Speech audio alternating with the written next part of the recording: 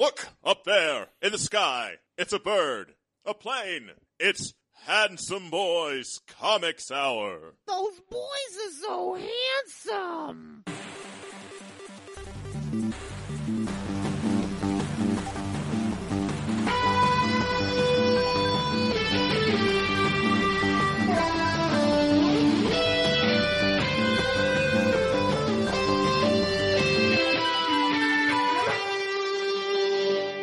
One Rich Rider. One Sam Alexander. One weekly discussion of comics and nerd culture. I am your host, Robbie Dorman, literature geek and writer. I'm your other host, Eric Z. Goodnight, professional artist and illustration nerd. And we are the Handsome Boys Comics Hour, your home for news, reviews, slightly antagonistic banter, and much, much more. It's good to be back. It is good to be back. This is episode 168. Can I just say our intro is too deep a cut for me? I have no idea who those people are. Nova. They're both Nova. Ah, okay. Oh, I should have known Richard Rider. I'm embarrassed. They'll be sharing the new Nova #1. They're finally bringing Rich back from the dead. Although he wasn't technically dead. He was in the same place that Star-Lord was, and Star-Lord's back. So I don't know why it took so long. I guess there was no movie about Rich Rider, so they had to wait. True. They had to wait on him. It's been a while. It has. Weeks even. Weeks. But we are back. Weeks on weeks. We are back. We're going to be discussing From Hell by Alan Moore and Eddie Campbell later on. Saucy Jack. Hey, boss. Hey, boss. I'll save my thoughts. Okay. You just don't want to discuss things out of order? Yeah. You want to have structure? Structure is important. Okay. And hockey games? Well, yeah. Hockey tournaments? Hockey. When in Rome. Contests. Do as the Romans do. That's right. You ride a beaver to work and you eat Tim Hortons every day. Moose and you drink Tim Hortons. Thank you very much. You can eat Tim Hortons. They have them. They're like a Krispy Kreme, right? They have them. I don't think anyone actually has reverence to like Tim Hortons donuts that we have for like even like Dunkin' Donuts or Krispy Kreme. I think it's definitely like if you're talking about, it's like Starbucks. It's closer to that then. Okay. It's closer like, hey. So it's a Starbucks then. Now I can go back to my regularly scheduled making fun of Tim Hortons. Yeah, I mean, I'm not going to discourage that, but it is, they serve food and certainly people eat it, but it's definitely like, I need coffee, so I go to Tim. I go to Timmy's. You get your boy Tim to hook you up. Yeah, exactly. We can move on from our coffee discussion, Canadian coffee discussion. Dude, it's important. Yeah, it's fundamental. It is fundamental, just like reading. It is the foundation of a good day. It's coffee. I've been drinking much more coffee recently, so I can agree with you. I'm glad you're an adult. Yep. I didn't start drinking coffee until about 4 years ago. It works on you quickly. It does. It's time for our first segment. It is time for Weekly Floppies. Weekly Floppies is the part of the show, and Eric and I will review a selection of this week's books, tell you to buy or do not buy them, may or may not be a mush meter involved. It goes from 1 to 5. I picked books from the past couple weeks, ones we may have missed, just to give us a good range of stuff that's happened. And it helped a little bit. This week was a little, I don't know, empty. So some of these books are a couple weeks old, but I thought it was important for Eric and I to discuss these moments together. These precious memories. Our first book is Batman, #11, written by Tom King, pencils Mikkel Janin, inks Mikkel Janin and Hugo Petrus, colors June Chung, letters Clayton Cowell. This is part 3 of I Am Suicide, with dramatic Catwoman stuff happening. You can't just do what you're told. That's not how plans work. No. And, I mean, I was a little... If you're going to bring Punch and Judy along, they're the red shirts, right? Of course. They're the disposable. I mean, who knows? He had a smaller hand inside of his hand, so. He did. I have a feeling something's going to happen. I don't think they're dead. Oh, okay. Like they have a head inside of their other head? Yeah, sure. Okay. Yeah, of course. It could. It's comic books. They're like Zaphod Beeblebrox, obviously. You still on board? I do enjoy this. I think old Tommy, he's got a good got a good handle on these characters. I really liked Punch and Judy's like weird word salad. That was one of my favorite parts of this book. I'm gonna throw something at you, and I want to see what you think about it. It's just very like this is just me noodling around. Mm-hmm. Is Tom King making fun of the Joker Harley relationship talk that people often? I wouldn't have a problem if he was. Especially Harley Quinn's Yeah. often baby talk stuff that has gotten worse in popular interpretations. It passed through my mind. I wanted to throw it at you. Mm-hmm. I mean, it would be hard to. I mean, you're going to think about that when you see a relationship like this for sure. And thematically, they're not too dissimilar. They feel like the bench warmer version of the Joker and Harley. Apparently we're getting 2 Catwoman focused Batman issues like in January. Mm-hmm. So it's still Batman, but it's going to be a 2 issue Catwoman arc. So maybe we'll finally get everything about these murders. It's gotten me excited about Catwoman. I'm way more interested in her than pretty much. I mean, I like Bane a lot, but this has got me more like, okay, what's Catwoman doing? I want to know. Also, Tom King has confirmed Nightfall has happened. Okay. That is canon in whatever way, however the DC universe is shaped right now, which is... It's just, whoever's just like, yeah, that one. That's fine. Yeah, Tom King has confirmed on Twitter that Nightfall did happen. Mm-hmm. At some point. That's we have to get all of our information from writers on Twitter. Yeah, hey, did that thing happen that makes this story make sense? Please DM me the answer.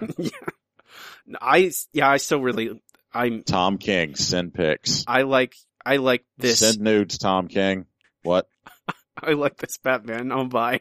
You should be. I am legitimately getting sick of the poser artwork in this. Yeah, it's starting to bother me. I don't notice it. It stands out. It really does look like someone drawing. I mean, it's better. It's more artful, but it really does. Someone is drawing over a posed 3D model. You know, it looks like fucking like the He-Man cartoon, but everyone's the same body traced over and over. Did you? I think I asked you this already when we talked about this before, but did you notice it in Grayson? Yes. Okay. That it's very obvious. I mean, it's the same art team, right? Yes. Yeah. No, it's super obvious. I could point it out from across the room.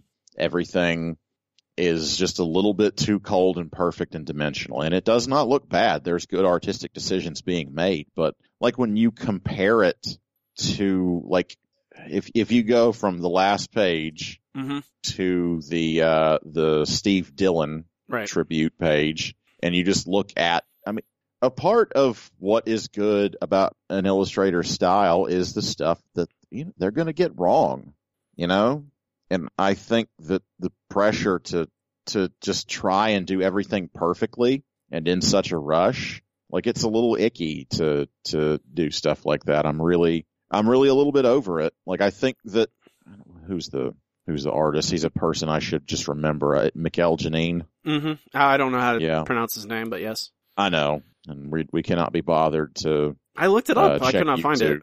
No, I know. It's not always easy.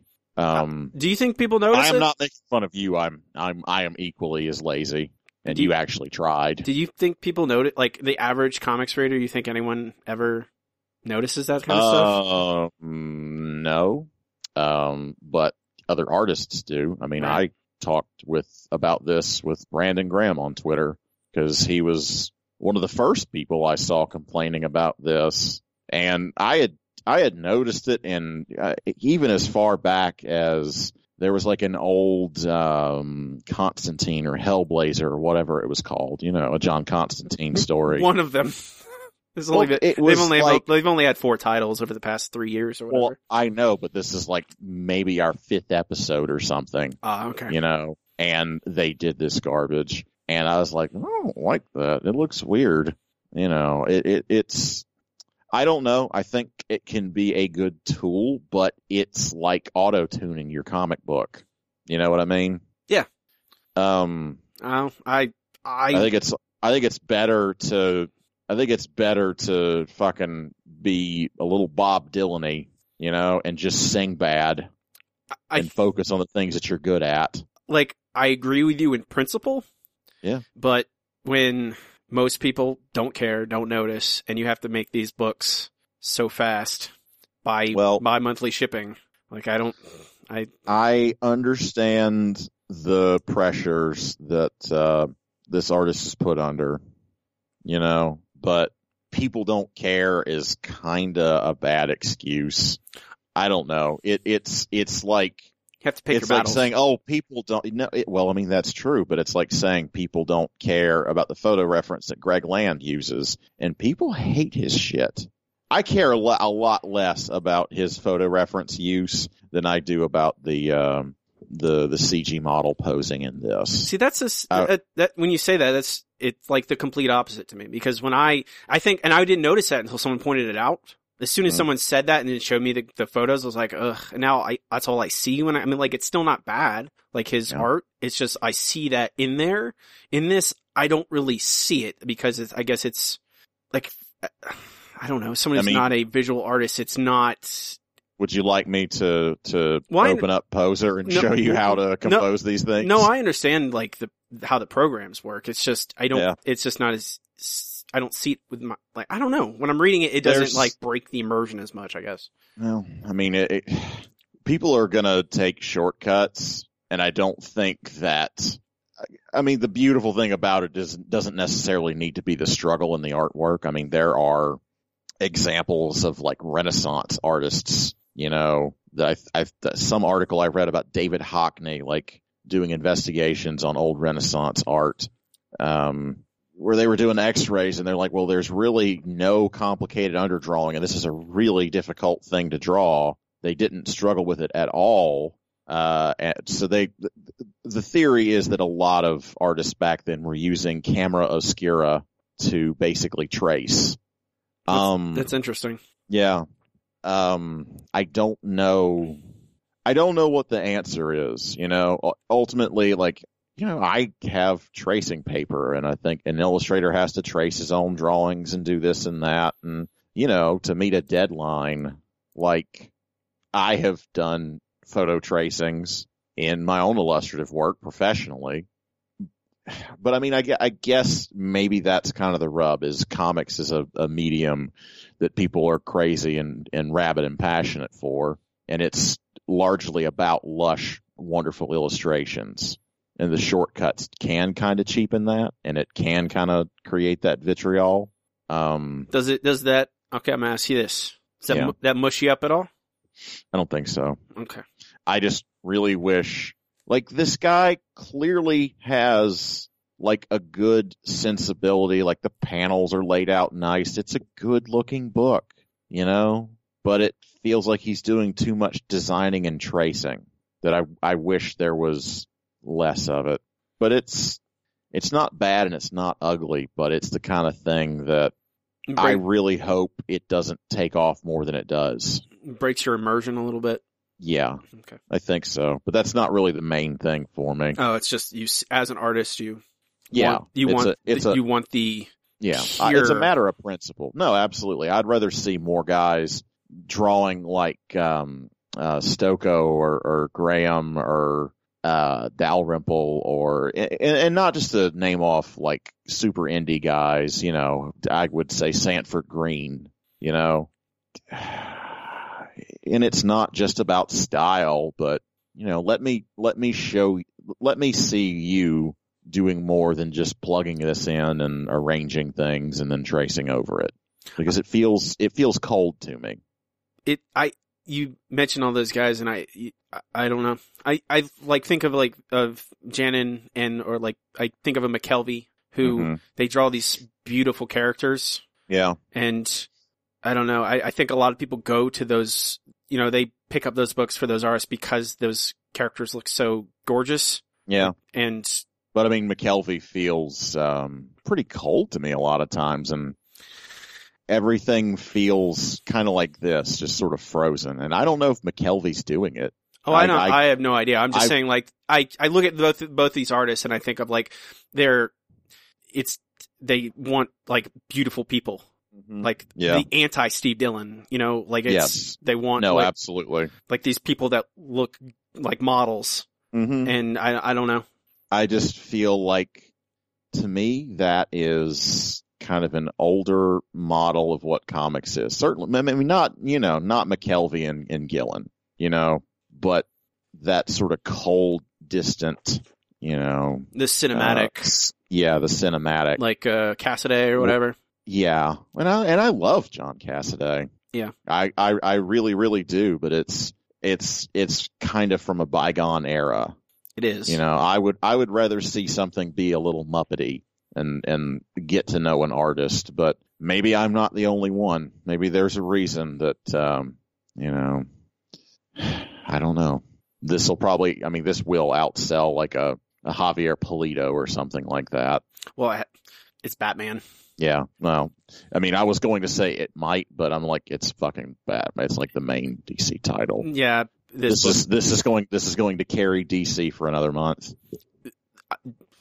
They've done very well with Rebirth. Of course, no, and good for them. It has been. I mean, Marvel was kind of stinking it up for the whole time they were doing it, so it doesn't hurt that, you know, you pop ship over a little bit there. Oh, Civil War. Okay. Okay. Well, let us move on. I am a buy on this. It's a Batman number 11 double buy. We were supposed to keep this episode tight. I'm not doing a good job, am I? It's fine. It'll be okay. I haven't talked to you in 3 weeks. I have to blab about poser artwork. Of course, it's important.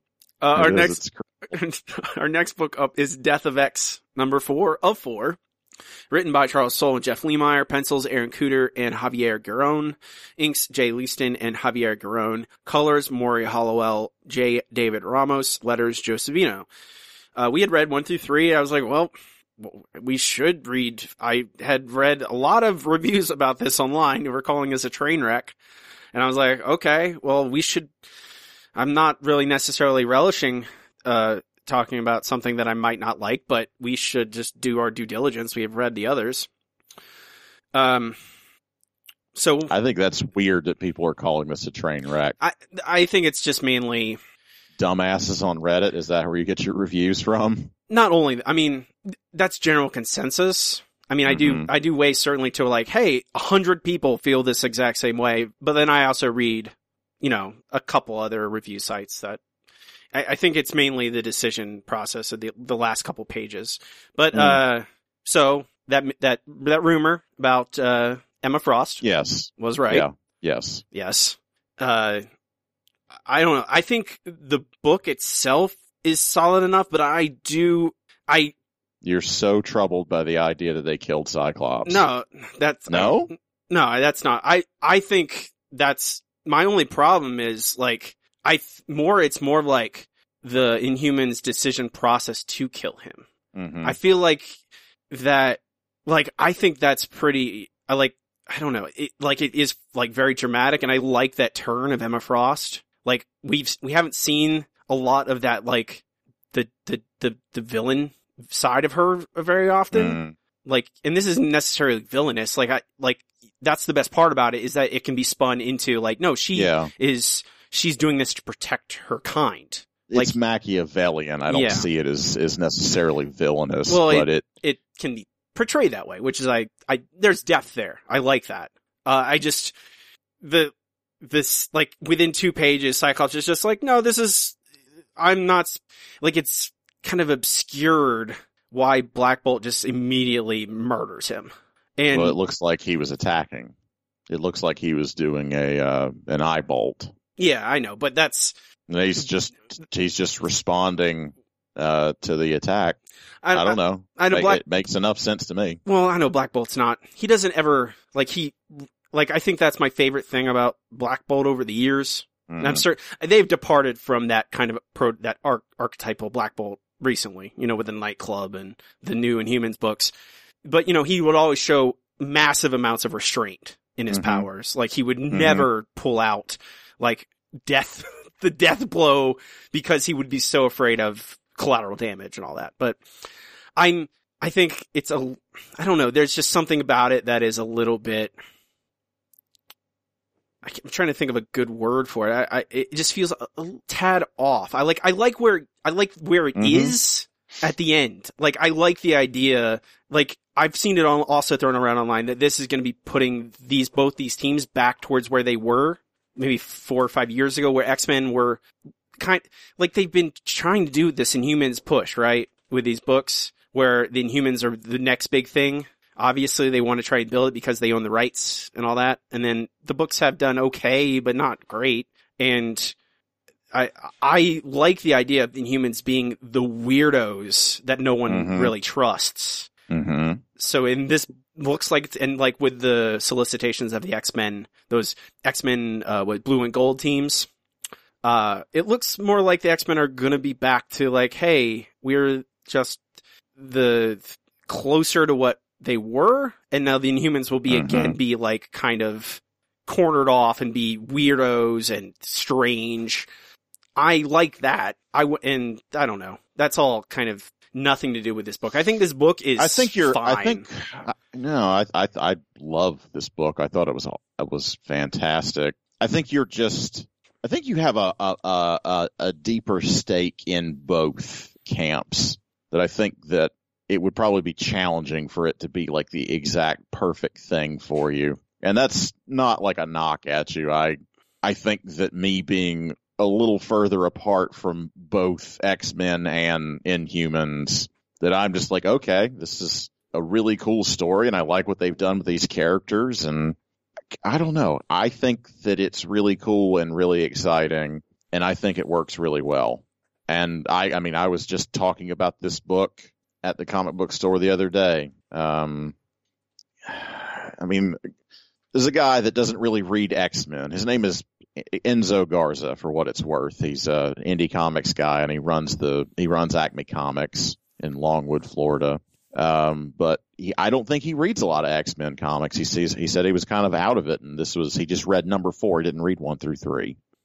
But he said he loved this. And I think that, I don't know, that seems like it has a lot to do with it. You have a lot of stake in this being, you take a lot of ownership of both camps, right?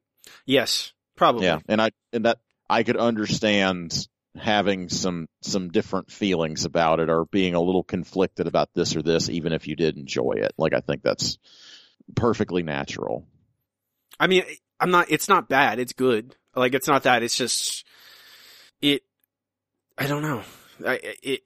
No, maybe needs a, it can be tough to articulate. I can't necessarily, like, I am fine with him killing Cyclops. It kind of is a natural arc for him. Yeah. You know, it seems like a thing that I'm kind of surprised that he hasn't been killed earlier, like sooner in some story. And then, he very briefly died in, the Whedon Astonishing X-Men, but that, I don't really count that.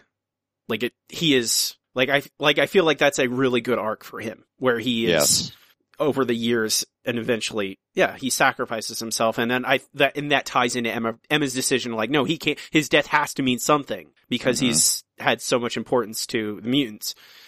They foreshadow the kill shot, by the way, on page 7, for what that's worth. I don't know if it is foreshadowed anywhere else. I mean, obviously it is a little bit, and people predicted that he'd be dead, but they do sort of call the shot there.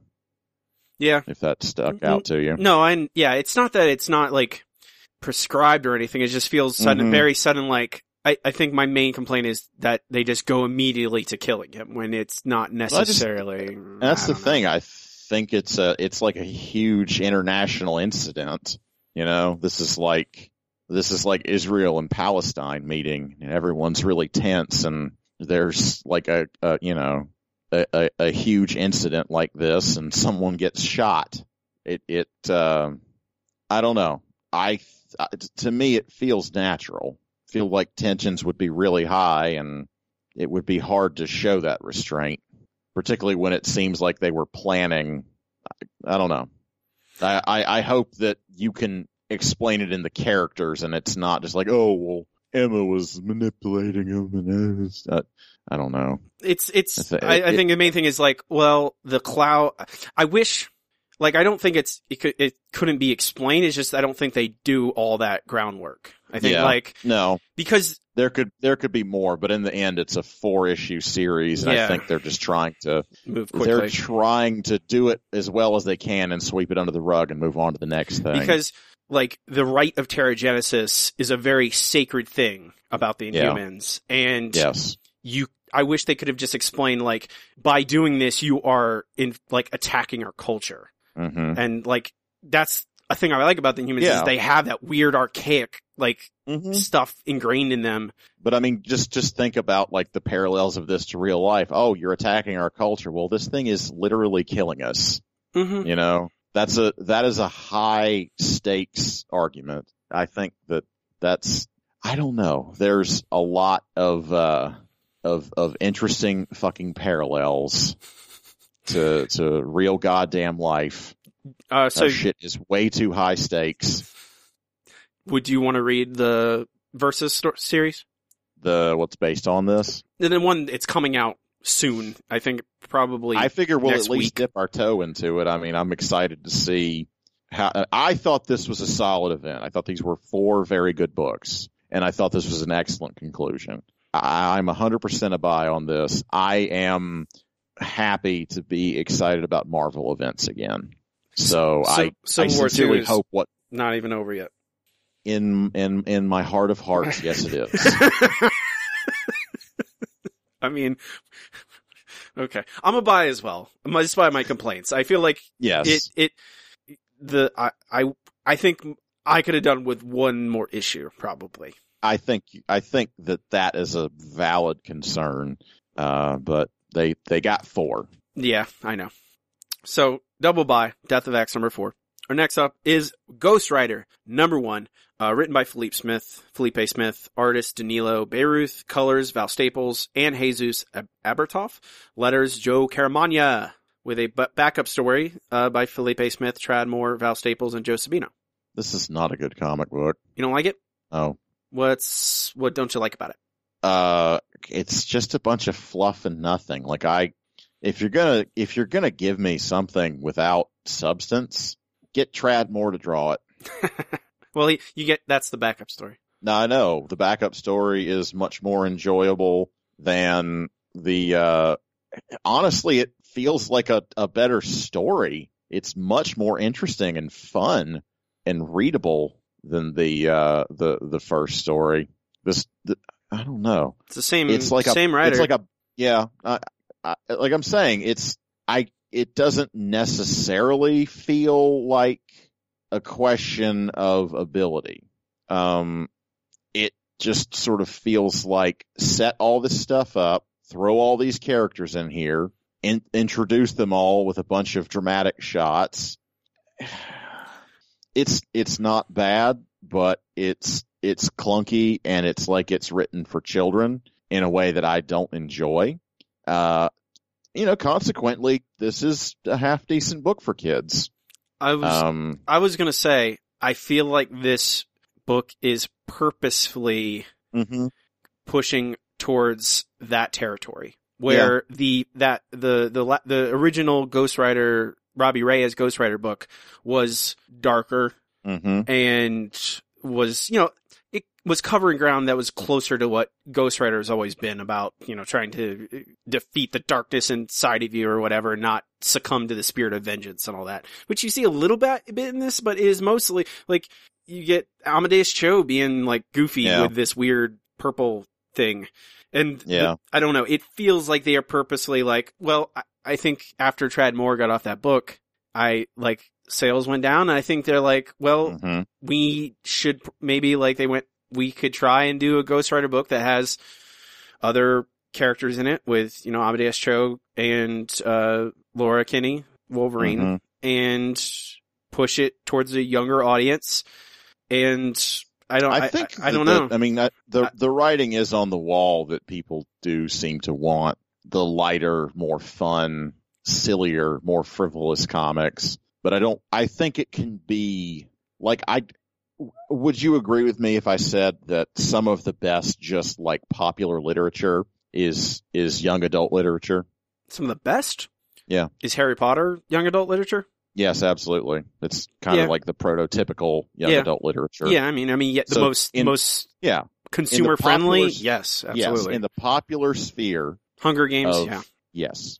I mean, you can make something like for a young audience, and it doesn't have to be this clunky and kind of, I don't know. This could be a little less stupid. But it doesn't, it's not wretched, but I don't think it's a great comic. So maybe I'm softening my original position of this is a bad comic, and this is a much more average comic than it should be. I'm kind of just ambivalent about it.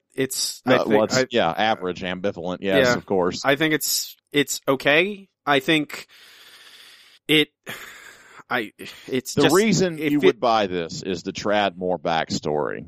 Yes. The whole first part. If I was going to buy this issue, that's why I would buy it. I would buy it to see a more Tradmore Ghost Rider. I feel like this book it has the biggest sin is it's a slow kind of number one that doesn't have a lot happening. I think if they're targeting younger audience, they're probably trying to, those people probably don't know the stuff that we know about these characters, so they want to, and I think there's potential for this to, like, I think I like all these characters, so maybe, I think it could round into something that's fun and interesting, but I don't think, I agree that it doesn't really have a perspective. It doesn't have anything, like, you read Squirrel Girl, which is targeting the same audience, and I feel like it has more in it. Yes, that's what I'm saying, is I don't have a problem with what this is trying to do. It feels like it's trying to, like it's been told to do too many things. It's not doing them quite well enough. Squirrel Girl nails it. There's plenty of books out there that do it really well. This one doesn't quite get it. Like, I think you can take Ghost Rider and you can make it lighter. Like, it doesn't have to be 90s guy screaming the word vengeance, flipping chains around, let me carry a 90-foot gun, let me put pockets on pockets on pockets. Pissing Fire? Yes. That's Ghost Rider's new album, Pissing Fire. Where do you stand, Eric? I think that this is a forgettable book, with the exception of the Tradmore. And honestly, it is nice. It's Tradmore-y. I feel like I think the colorist has kind of gotten a little too cute with it, and taken away a little bit from the niceness of Trad's lines. I do think they've done on a pure coloring level, it looks good, but I think that they could have stood to back off and let Trad be a little bit more the star, because he's kind of the only thing that I would buy this book for. So I'm definitely more in the do not buy camp. I would say get issue 2. Yeah. And see if you like it. That's probably what read it at the store. We might. That's the official recommendation. We might follow up on this, because I am curious to see how this book, what it becomes. And the promo for issue 2 uses the words Monster Squad. There you go. Wolfman's got nards. Wolfman's got nards. So, but I don't think, unless you're a huge Tradmore fan, I would say you do not buy. Like, I feel like I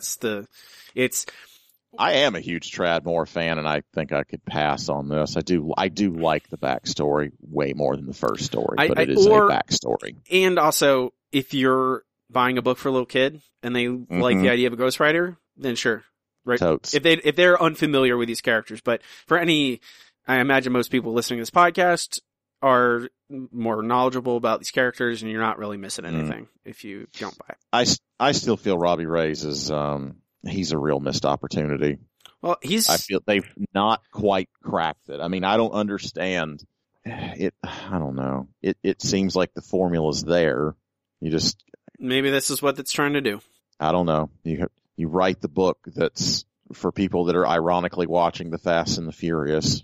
I have no idea. I don't know what the right thing to do is, but I don't think it's this. The Ghost, they've introduced the character into the Agents of S.H.I.E.L.D. television show. Mm-hmm. And that's interesting. And it's been relatively successful. It's like they've actually are focusing a lot on the character. And the special effects actually are good. It's a thing. Double Do Not Buy on Ghost Rider #1. Next up is Infamous Iron Man #2. Written by Brian Michael Bendis, art Alex Maleev, colors Matt Hollingsworth, letters and production Clayton Cowles. I'm so curious what you think of this. I like it. I like #1, but it's just... But Brian Michael Bendis wrote it. It makes me feel things, and I don't know how to say it. No, I know exactly how I feel about my criticism. It is, I just want more to happen. Oh, that's very valid. I think all the characters in this I like Ben Grimm in this. I like Dr. Doom in this. Yeah, it's a lot of really great character moments and fun dialogue and cute scenes. But it really does feel like half a fucking story, doesn't it? It's just, I want, this, okay, Eric, I'm pulling it out. Mm-hmm. It's a BS cover. Oh, is it? BS cover. No, they don't fight in this. There's no fighting. They're fighting next issue. We're getting a cover there's no punches thrown. He's clearly on the last page, right before him choking him. Of course, he's not in that armor. It's not that bullshit. That's, it's not like, Batman and his weird virus thing or whatever was happening. Oh God. You reminded me of Justice League and that terrible. Yeah. Terrible.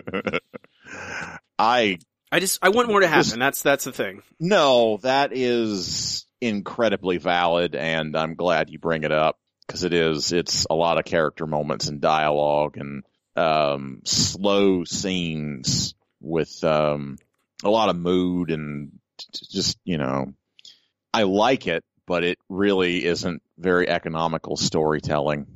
But I think this is an awesome book, and I'm having a great time reading it. I could watch Ben Grimm just be a bull in a china shop forever. I think he's frigging that scene is incredible. No, that's real. I mean, it's. I think, and Dr. Doom getting shot, and he says, "Unhand me." He doesn't give it. He doesn't care that he's shot. It's just like, "Unhand me, don't touch me." That scene is 3 pages long, and I'm just like, No, it is a bit much, but I still 4 pages long, really. It's long. Yeah. It's a lot of this book, but I really enjoy it. I really like his handle on this character. I like the idea of Dr. Doom, really sucking at trying to be nice. Just fundamentally, he's just such a staunch, standoffish bastard. Yeah. It's very interesting to me. I adore this book. It's fabulous.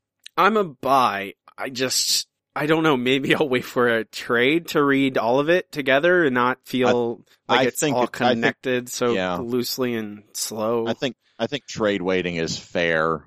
I mean, I like everything about it except that at the end of the book I go, what really happened in this book? Yeah, not a lot happens. I mean, Dr. Doom gets shot. Ben Grimm is like, I'm looking for Dr. Doom. Mm-hmm. That's this book. Yeah. That is what happens. He fights a nobody and steals his CPU. A Fantastic Four villain. Yeah. Yeah. But I'm a buy. I don't know. It's still it. It's fun, but it's empty. It's I think the overall shape will redeem this one. Probably. I hope. But I think I love the Thing, and I love Dr. Doom, and this is fucking awesome. This book is worth your money. So double buy, Infamous Iron Man #2. Our next book is Great Lakes Avengers #2, written by Zach Gorman, art Will Robson, colors Tamara Bonvillain, letters Joe Caramagna. I really like the Zach.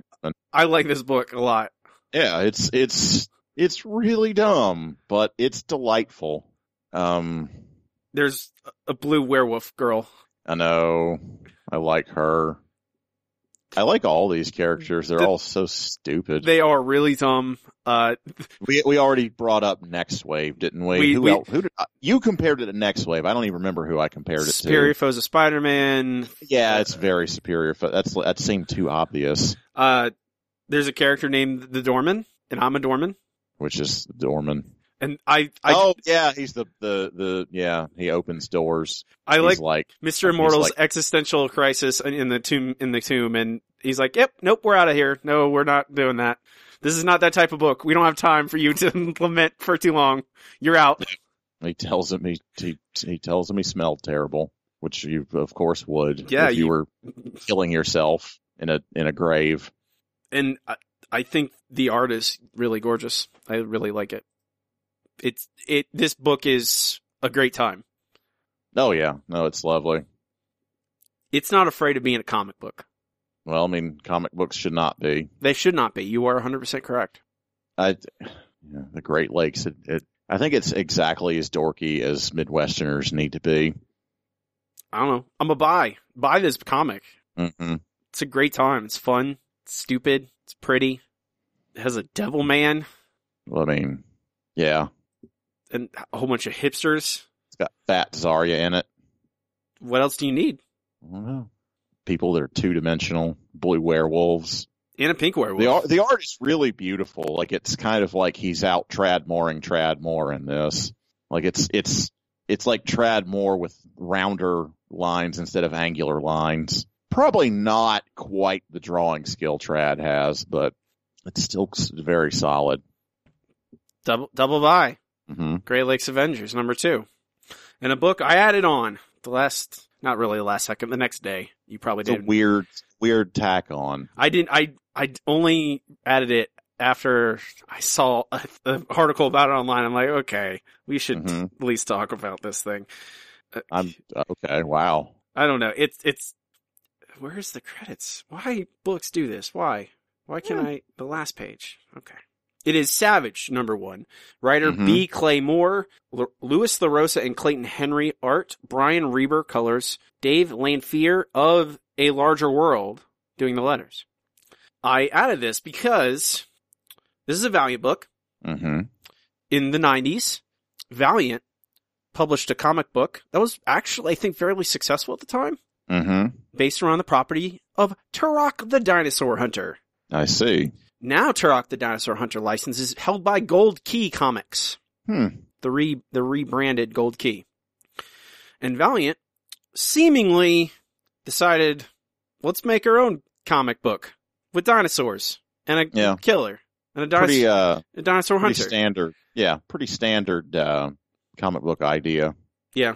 Yeah. Yeah. I don't know. It's good or okay. I don't like it. It's fine. No, it is. It does. I don't want to say falls flat. I think the only reason that I enjoyed it is very obviously a thinly veiled, like, what if David Beckham and his family were marooned were marooned on the Lost Island. Yeah. Or the Savage Land, excuse me. Well, it's Valiant, so yeah. The Savage World. This dude is 110% David Beckham, by the way. Do you know who that is? Yeah, I know who David Beckham is. International footballer and style icon. He's not a footballer for really any. You'll notice I said style icon. He's a style. He's married to Posh Spice. Yeah. Is he really? Yeah. Okay. Well, good for him. Victoria Beckham now. Yes. No, it's Posh Spice Beckham, hyphenated. I wish there was more dinosaur killing in it, but other than that, I think I am fine.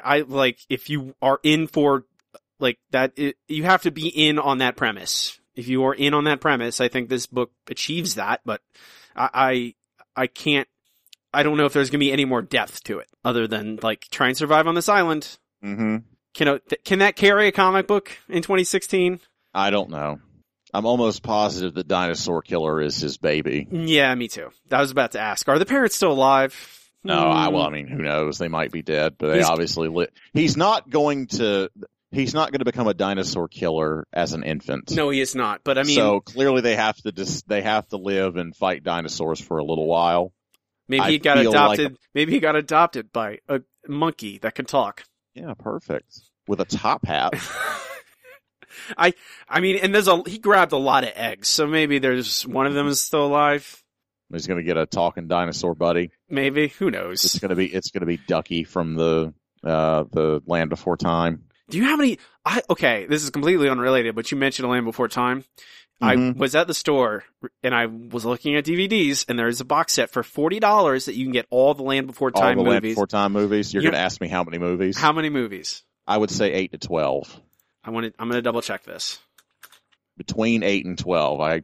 I am being. Forgive me if that's too broad a guess. No, that's. I will accept it. Let me do an official check before I weigh in. It helps that they're numbered. Oh, this is just. This is gonna be tricky because these are. I don't know if these are like the television movies or are these just the actual film. I don't know. I remember a number in the 20s on the cover of that box. Oh my god, amazing! Like 20 something. I'm like, I don't really want to spend $40 on this, but well, there is a franchise page. There on is, the Wikipedia and they only go up to 14. Okay, so man, even with that, I was under. Yeah, that says 13 right there. Wow. I knew there were a great many, but I had no idea. Like, they have 13 coming out in 2007, and then another one came out this year in February. Yeah. Which is bananas. And a complicated map that shows the voice actors across a time span. That's amazing. Is Journey of the Brave like a reboot? Just retconned everything for the Land Before Time. Littlefoot's still in it. Littlefoot's still the main character. Why would Littlefoot not be the same? He's so adorable. I know, but you would think time passes, he'd become Bigfoot. Okay. Are you a buyer on Savage? I am very happy that you just made that joke. I want to slap you, but that's so good. That's so bad. God, that is a tough call because it's like that Garth Ennis generic book that also had them crashing on an island and fighting dinosaurs. I like both these characters way more than those two, but yes, it is. Absolutely. Good God. Was it dinosaurs or did they had Amazons? They were Amazon. But weren't there were also dinosaurs. Yeah, it was the Savage World part of Secret Wars. And they'd never go to Trilobite Island, do they? Less exciting. Coelacanth Island. Doesn't roll off the tongue. Hey man, the Coelacanth Swamp. You got that alliteration? It's poppy. I'm a buy on this. I'm going out for it. Buy. Oh, man, you're really gonna do that to me? Now I still don't know what I want to do. Like just having those two adults like have like a real conversation and sound like real people. Yeah. It has a good voice. Yeah. You know what? I think I agree with you. I will go 1 on my mush meter. Okay. And I'll say Robbie is correct that this is probably a book worth looking into with weird, David Beckham like Gohan killing dinosaurs. That's a complicated reference I just made. We did just talk like for a couple minutes about The Land Before Time, so I think it's okay. I know. We're off to a fine start here. That's what happens when we skip a couple weeks. It's true. I have to mention The Land Before Time. So that's a double buy on Savage #1 with a mush meter of 0.5. Just a little tad, a little bit there. Mm-hmm. We can move on to our next segment. It is time for Checking In. Checking In is the part of the show where Eric and I will talk about what we've been up to, what we've been doing, what we read, seen, viewed, looked at, done, nerdy things, recommendations, all kinds of stuff. Eric, tell me about your trip. Gosh, I have not told you about it yet, have I? Mm-mm. What would you like to hear about first? You want to just get a bird's eye view and know where we went? Highlights. Give me. Obviously, location is good. What your right. best experiences? Okay. Any weird things you encountered? Oh man, it is. This is the first time I have ever properly had to get a passport and left the country. Technically, I've been to the Bahamas before, but it was a very touristy place and not very interesting. I flew into the Netherlands, into the airport in Amsterdam, and I was there for 3 days on my own before I got on the boat, and spent a lot of time being able to just, derp around and get on the right schedule and just tool around in Amsterdam. I really like the Netherlands. I really like Amsterdam. I really like the Dutch. It is a wonderful city, and I think it gets a really unfair rep for being really gross and seedy. To me, it was just a place with really cool people, great art and culture. I mean, I went to the Rijksmuseum. Not really sure if I'm pronouncing it right. My Dutch is not, it's non-existent. It's spelled R-I-J-K-S museum. The Rijksmuseum is, I think, how it's said. I saw a painting by Van Gogh. I saw Night Watch by Rembrandt. It's a city where they have a city square that's named after Rembrandt, and it's also a place where there's more bicycles than people. It's interesting that way, where you Google Map to go to a place, and it takes you 20 minutes to drive there and 10 minutes to bike there. So everyone bikes everywhere. And I actually was drinking so much and got so dehydrated, I got horrifying leg cramps when I was biking around and could not even walk. My legs were cramped up so bad. Drinking water is important. It is, but I mean, there's not a whole lot I could do when I was a couple miles from my hotel and incapacitated on a bicycle trying to get to a place before it closed. It was pretty horrifying, and then I couldn't hardly walk back. All you got to do is just randomly find a passerby, just grab them, and just mime what you need from them. They all speak English. Oh, okay. I did not have one single Dutch person not speak English to me. More people, and this is an interesting statistic that my brother told me. I have not fact-checked it, but more people in the Netherlands speak English than in Canada. So put that in your pipe and smoke it. The Netherlands? Yes, Netherlands. Is it people or just percentage? I don't know what to tell you. I know that but a lot of countries, I mean, Canada does have a very high percentage of people who only speak French. So, yes, that's where the 15% comes from. Yeah. But the thing about most of Europe, I mean, you're going to go to a country and sort of depending on their history and kind of their position in the modern market, there are a lot of people that are speaking German and a lot of people that are speaking French because they're very economically, important countries. Mm-hmm. So if you're going to do business, you need to speak French or German, but lots of people in Germany spoke also English because they want to do business with the English. But the Dutch, I mean, they're kind of on the sidelines. So they're we'll learn English. It's fine. But they were also really, really wonderful, really agreeable people. Food in the Netherlands was not that amazing. I was disappointed with that, but I did have delicious pancakes that I would recommend if you ever go to Pancake House upstairs, Robbie. You saw the picture, didn't you? I did. Yeah, you should. I shared, I Instagrammed and Facebooked a lot of things. All my stuff is public in case you're interested in looking at it. Easy Goodnight on Instagram and, my real actual Eric Z. Goodnight name on Facebook if you want to see. But from Amsterdam, we started cruising down the Rhine River on a smaller cruise ship because it's a riverboat, Mm-hmm. I felt like Mark Twain, except in Europe. So I don't know. But we visited, we did not, I don't know. My parents and brother did not get to spend hardly any time in Amsterdam.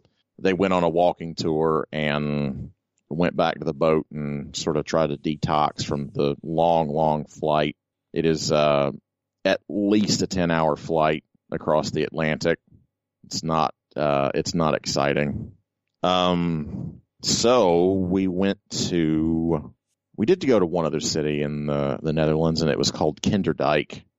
Do you know what the windmills in the Netherlands are for? Grinding? Pumping water out of swampy land. Okay. What actually happened, there's a lot of fucking history on this tour. So now I'm an expert on European history. Historian. Yes, scholar. No, they apparently were kind of like in Scotland. They were like cutting up peat from the ground and using it for fuel, but it destroyed their landscape and turned it into a swamp, which it was already pretty swampy apparently. But that's why you associate dikes, dams, with the Dutch and windmills, because the pump the water out and make the land less swampy, and the dikes, stop and dam up the water so they don't all drown and die. So it was boring and interesting. Not as fun as Amsterdam. Somehow the 4-hour tour of 300, 400-year-old windmills was not as interesting as all the pot and hookers of Amsterdam. Somehow. Pancakes. Crazy. Yeah. What else did we do? I think we went to Cologne, Germany. I was like, there's lots of castles. I saw castles. There's castles and cathedrals. You cannot, take a knee to tie your shoe without bumping your head on 2 cathedrals that are 800 years old. And it's the weirdest thing, and it's probably not too dissimilar in Canada, right? That it's a young place, that something 70 years old. You're like, man, this building's got history. Well, hundreds of people died building the Cathedral of Cologne or the cathedral at Strasbourg or something like that. Mm-hmm. It's literally 700 years old or something like that. And it's weird to be face to face with something. I ate at a friggin' restaurant that was 250 years older than the United States of America.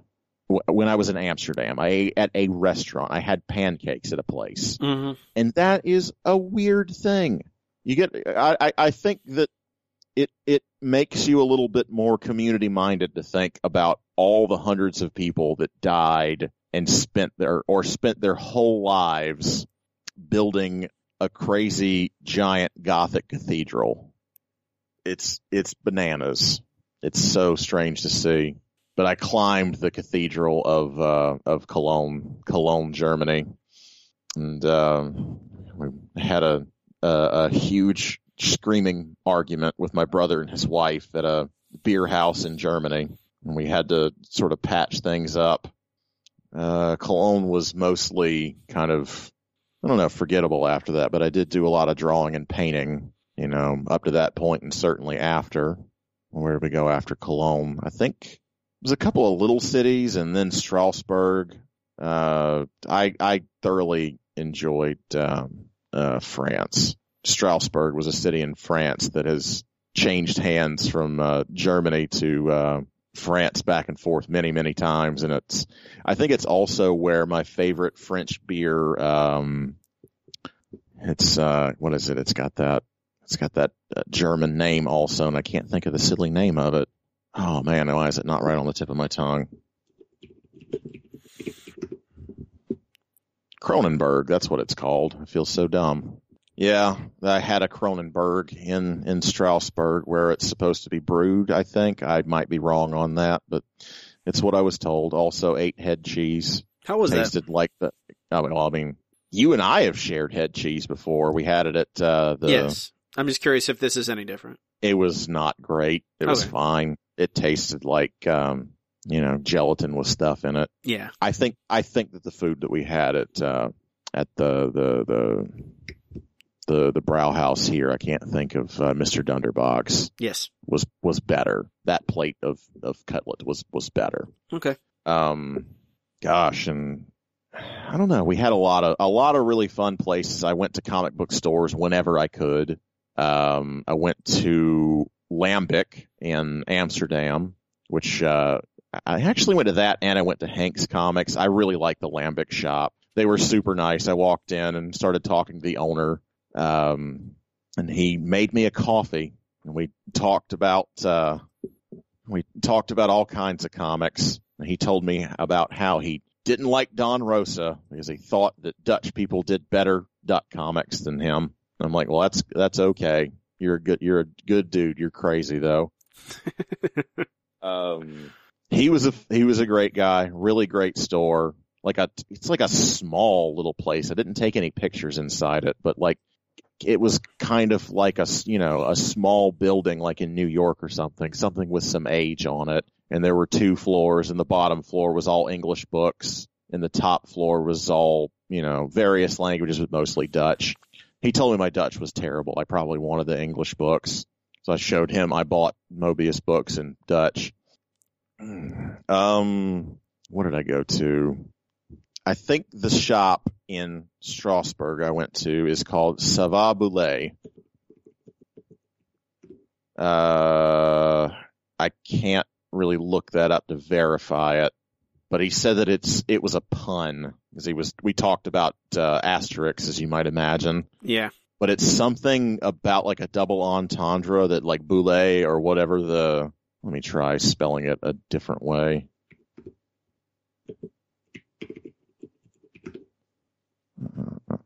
No, I can't find it. It's on my, I have it on my Facebook. I could show it to you at some point, but it's apparently it's kind of a pun because the word boulet, means, like word bubble, but it also means to kind of like goof around and twiddle your thumbs, he said. Okay. So I don't know. It's the kind of puns don't translate well. No, they don't. You get it explained to you, and you're like, well, that's not funny. But it was a really nice store. I bought some lovely Mobius artwork.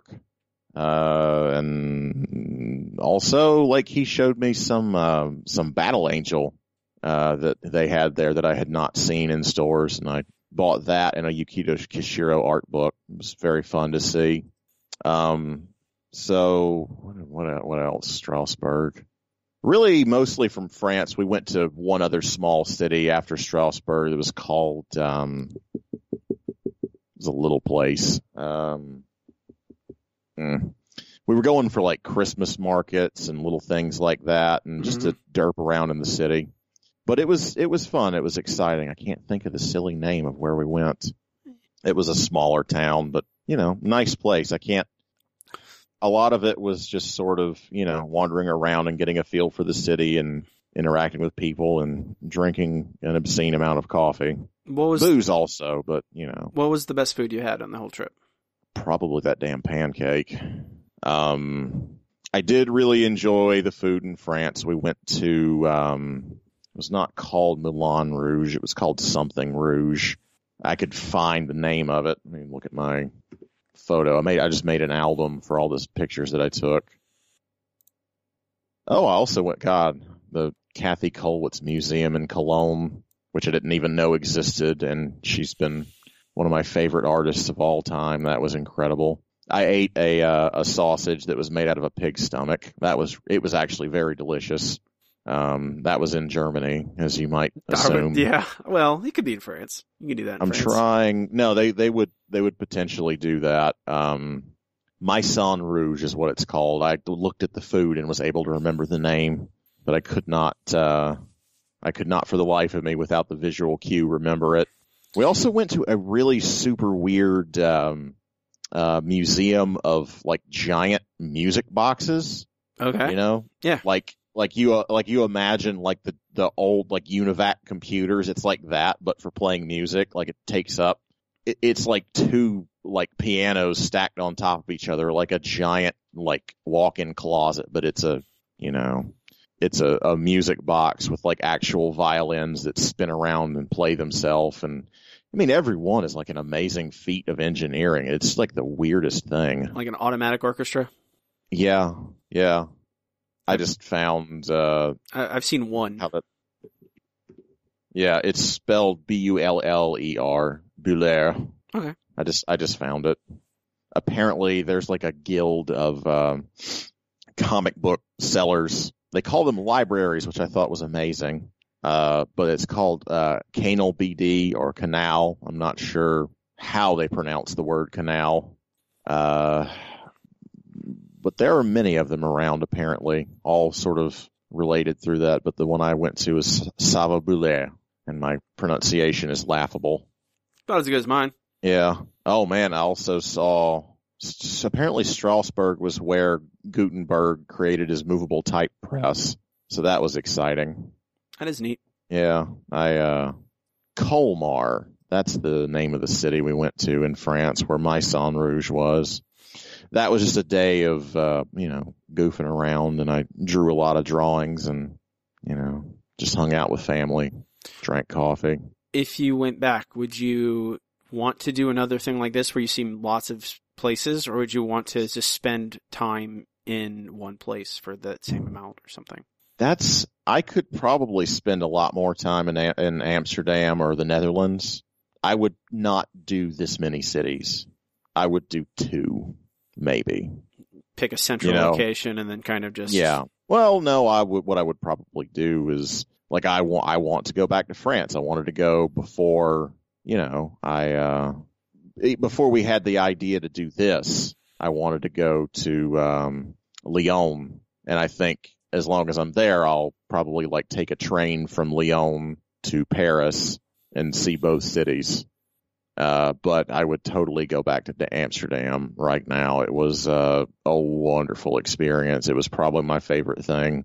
And it was probably, in terms of art and culture and that sort of thing, it was probably the best experience. And I think a lot of it was because a lot of the stops we went to, we were on a shorter leash and we had to do the things that were part of the tour. Right. So it was, in my eyes, not as interesting. I would prefer to get lost a whole lot and get weird leg cramps and, wander. Eat at a 500-year-old restaurant and have pancakes and nearly die. Don't die. Apparently, was it in Cologne? Yeah, apparently the cathedral in Cologne has the bones of the 3 magi. All these cathedrals, they have these crazy spurious claims that they have some crazy artifact. Mm-hmm. They have an Ark of the Covenant style shrine that's supposed to contain the bones of the 3 wise men that visited Jesus. I wonder if I can share it to you. You're taking them at their word, right? Yeah, well. Obviously. It doesn't matter to me. I'll share you the picture, see if it'll get to you. Nope, no traveling. It's on the internet. I guess that's true. Yeah, it is very different, and it's interesting how the people are also the same. I feel I don't know, the Germans, I see their character in my family. When we're kind of at our worst and most standoffish, we're very like the Germans, and I don't like Germany that much compared to France or the Netherlands. Yeah, I would go back to either of those places and would need good specific reasons to go back to Germany. Although their food was on point. It was quite delicious. I had 5 wursts in one day. Eric, you can just go to Epcot. It's the same. You live in Florida. Okay, my crazy mother did keep saying this is like Disney. And I was like, Mom. Mom. To her credit, you do kind of have that in the back of your head. That they're like, this reminds me of Epcot. I think it goes to show you what a good job they did in making Epcot. But I don't know. Are you telling me that Epcot is not just I can't just go to Epcot and get the same experience? You should go to Epcot. Epcot's awesome. No, I like Epcot a lot, but it's not Germany. Yeah. Or France. It is certainly, they did a good job. That's what I'm saying. They did a very good job. Good. And I don't know. It was wonderful. I have kind of, it was kind of like going to New York that I've thought of kind of nothing since, It was a wonderful time and I would go back. Apparently in Strasbourg, France, the regional specialty is a weird pizza. And I don't know why. That's their specialty in the German / French city of Strasbourg. Their specialty is pizza. And they call it flambe. I don't know. I didn't really care for it, personally. I thought it was okay. I did like their rotisserie ham because ham is delicious. I mean, there's a certain, if you make ham good, it's good ham. Mm-hmm. They also sell a thing called pork knuckle, which is not knuckle at all, but actually shoulder, but it's bone in. They do that in the German. That sounds German. Brauhauses. Sounds good. Yeah. Look at all this food's making me hungry. I'm skipping lunch so I can go to my friend's restaurant in Sarasota when we're done recording. So, Eric. Robbie. Well, you were gallivanting. How was your European vacation? My European vacation was great. I stayed home and wrote. That's what I did during my European vacation. You finished early, didn't you? A few days, yes. I won NaNoWriMo. Yes. So you can pat yourself on the back. I did. I'm gonna take off December and then start revising in January. That's good. What is the story about? Do you want to talk about it? I can give you it. It's about a group of slackers who accidentally find themselves in the midst of a war between ancient gods that they have accidentally awoken. It sounds like an Edgar Wright movie, kind of. It was Edgar Wright x Neil Gaiman. It was not what I envisioned it. It changed shape multiple times. It's probably healthy that it does that. Yeah. It felt right. I just let it go where it went. But that's kind of, it is decidedly less dark than I had envisioned it. I had imagined some sort of like bloody, grim thing, but it became there's darkness, but it's a little decidedly less of that. I don't know. I'm happy with where it went. I think I'm gonna try and make it a book. I don't know if it's gonna. I'm not necessarily. I'm gonna try and make it good, my best, but I'm not gonna say it's a good book. But I'm gonna try and make a book. That's okay. I'll send it to me. I'll read it. I'm gonna ask. I'm gonna do a revision by myself. Yeah, and then of course, and then ask some people to look at it. Yeah. Editors are expensive. No, well. If you were gonna, I don't know if she would just do it for you for free, but the best possible editor you could get is Ivy Decker. Yeah, Ivy would be a good person to send. Yeah. She's a thoroughly excellent writer and editor. She's like a superpower editor. It's amazing. But congratulations! I'm glad that you actually got to an ending. Yes, I finished it. It's the 50,000 words is the goal. I hit 68. Yeah, I got to my word goal just a little bit past it, and I'm like, okay, I'm going to take a break. And you read where it ended. It did not end. Yeah, that's why I kept going. Yeah, I could have I hit 50. I'm like, I can't. No, you have to power through and finish the stupid shit. Yeah, that it's that's a thing that I've learned about myself since then. That's my problem before, is that I've started yes. and then it doesn't end. It never gets a finish. I'm like, well, I need to finish this. I don't care. I think I wrote 8,000 words on my final day because I just was so anxious in getting it done. Yeah. And I think my hat's off to you. Good for you. I look forward to reading it and telling you that I don't like any of your characters. I mean, that's fine. I don't know. I'm trying to forget it. I'm trying to just let it go so that when I read it again, I can look at it with a better perspective. I also saw Doctor Strange.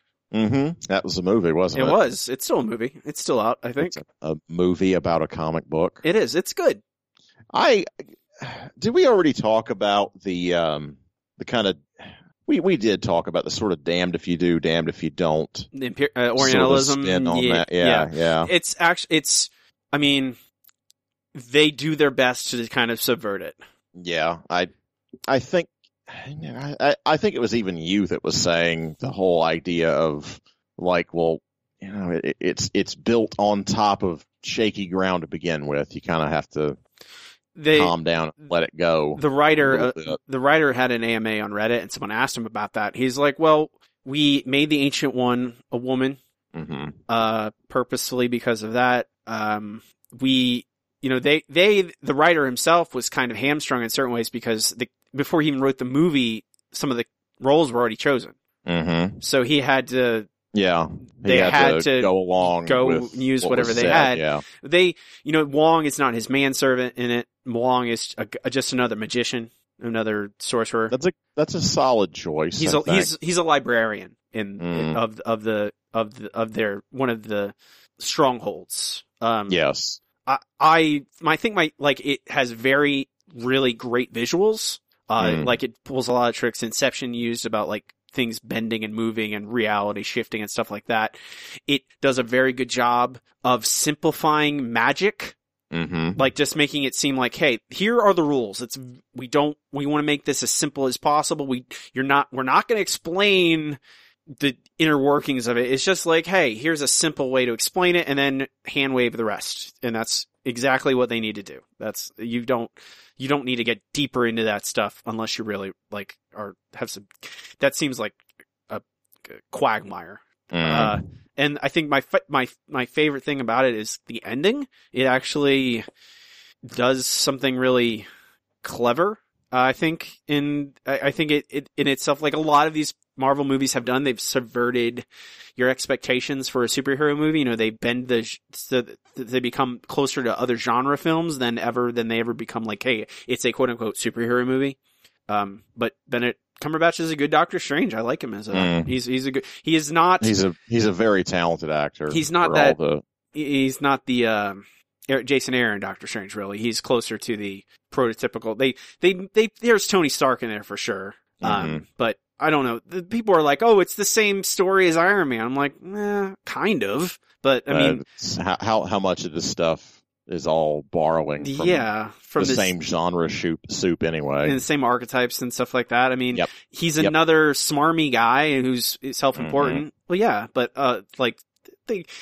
it's different enough that I really enjoyed it. I'm excited. He's going to be in, I'm assuming Ragnarok because they teased it at the end.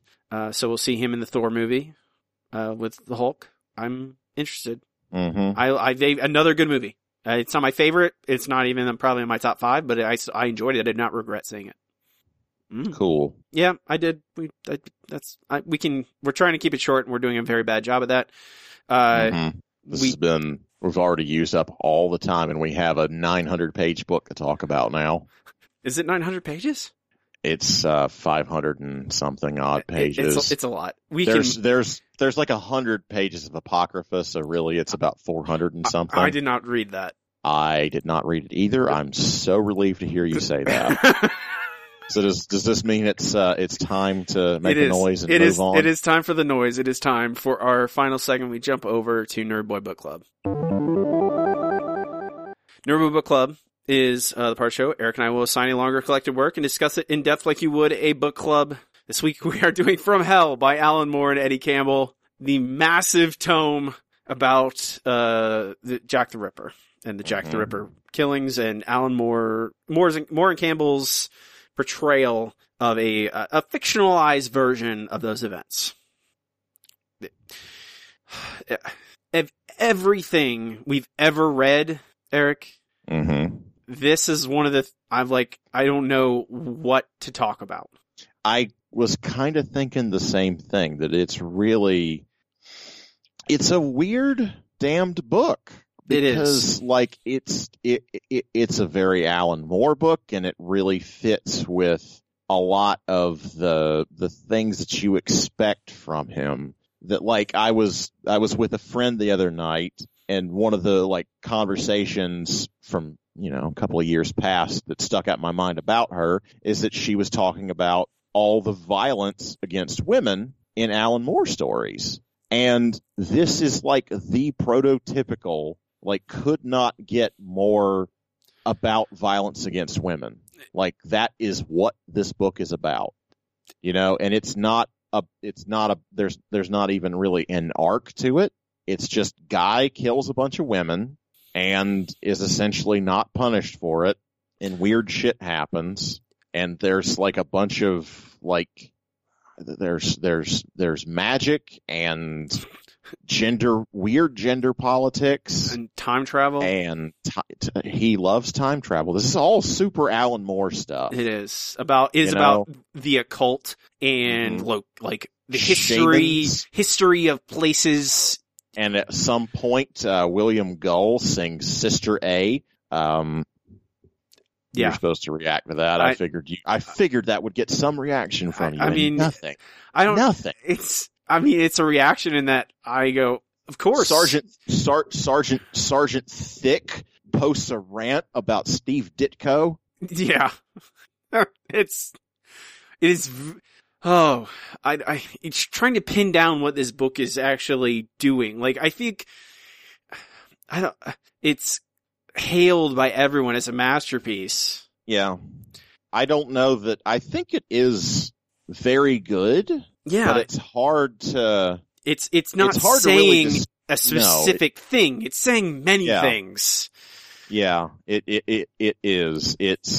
I think the main thing that I take away from this, I mean, when I read it as a young man, and I did not even finish it, I couldn't. It's too long and too heavy. It's tough to read. It is very dense.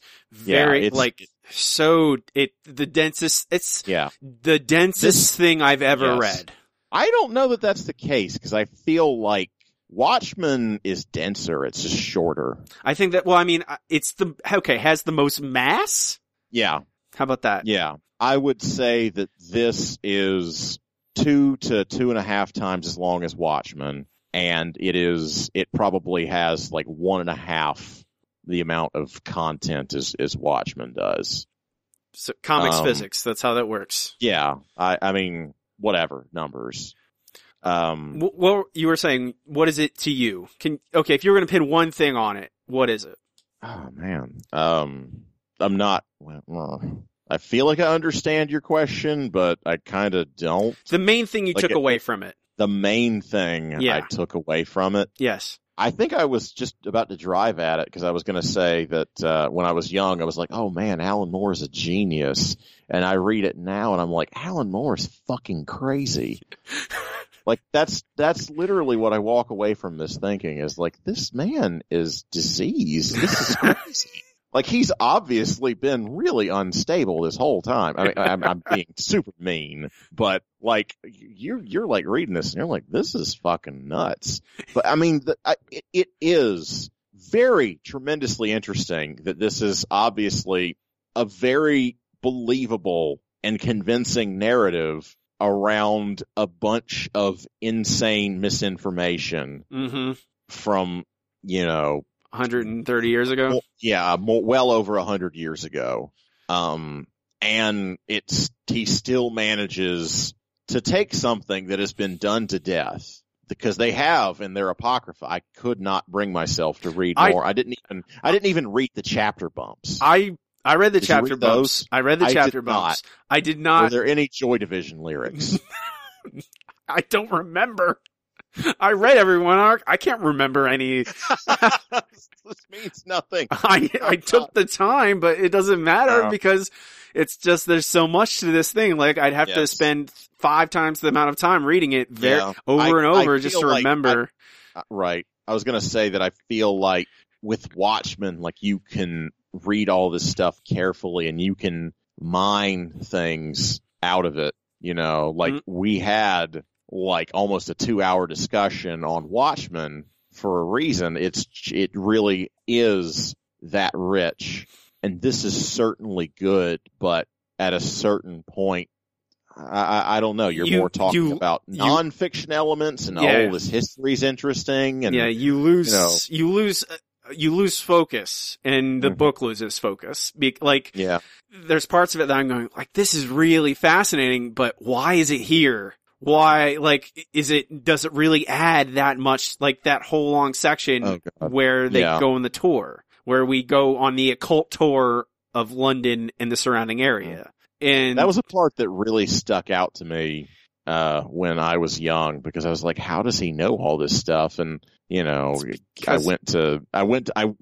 was in Europe, I'm like, well, this is the kind of thing that a fucking tour guide in Europe would tell you. Like, there just is this kind of history. Yes. It just is around. You go by you read the Apocrypha, which I peeked at different parts of it that I was mostly I really looked at what about who was William Gull for real? Mm-hmm. Like, that was the only part where I went, okay, I'm going to go look at that section and get enough to like satisfy my curiosity. But other than that, I'm like, there's already so much in this comic. Why am I reading just encyclopedias at the end that aren't going to add anything to it to me? Especially when he goes like, oh yeah, all of these connections were based on this one book that I read, and most of it has been, basically decried by every historian since it's been published. So it was a hoax or something like that. Yeah. It doesn't really matter. No, it doesn't. To me at all, because this is ultimately, it's a work of fiction. And it is an interesting one, is an interesting theory. I don't walk away from this thinking, well, Alan Moore's done it. He's solved the mystery of Jack the Ripper. No, no, of course it's not the point. This is something that he was obsessed with. It pushed all of his Alan Moore buttons, when he came up with the idea. Yes. And he's like, okay, I'm gonna do this. Mm-hmm. Come on, Eddie. We're gonna do 900 pages of comics. You're gonna draw 9 panel pages over and over and over again. You're gonna draw a lot of hairy fannies. It's gonna be great. You're gonna draw little withered old man dicks getting blowjobs. Oh my god! In the street. We'll get to that. Wait. So much sex in this book. There is a lot. I was gonna say, the thing I took away from thematically, I think I thought about it. I'm like, what's the main thing it's like basically how often terrible people can be insinuated into great positions of power where they're basically invincible, and how that power is, like, poor people get shit on. Like, that's like, that's what happens in this comic. Like, rich people, nothing, like, Gull goes crazy. That's the only reason he's punished, is because he ends up a crazy person who admits to doing the things to the police. That is the only reason he is punished. If he was quiet, then it would not matter. And there's a bunch of poor prostitutes who get brutally murdered. And no one cares. Yep. I don't know what else I'm supposed to take away from it. I don't know what I'm supposed to glean from the occult stuff, like, or the history of the occult in London, or you know what I took away from it? What? I mean, it's like a big Alan Moore wank. It's like, I find this interesting, so I just included it. Yeah, no, exactly. I want to. Here's some shit I think is neat in a book about a period of history I think is neat. And a guy that I think is neat. And Freemasonry, which I think is neat. That's probably I don't know. When you mentioned Watchmen, I think Watchmen feels like everything in it has a purpose. Yes. I think that this is older than Watchmen, right? No. No? No. I love how the fucking movie comes up. Oh, I've seen parts of it. Nothing I can remember. I know Johnny Depp's in it. 1989 to 1996. It took that long, huh? That's crazy. I didn't know it went on for so long. But, I mean, okay. Do you want to talk about the sex? I always want to talk about sex, baby. Let's talk about sex, baby. Let's talk about you and me. You and me. God. 1986 it started, Watchmen, and then the other one is 1989. Yeah. I guess that does make sense. This is after he kind of left. Yeah. No, it feels like a creator-owned work, for sure. There's a lot of it in this. It's never romantic. Mm-hmm. It is. I mean, I think that, I feel like the Prince. Oh, the initial with the flower shop girl. She wasn't flowers, the candy shop. Candy girl. shop, excuse me, candy shop. Yeah, I thought it was sweet. It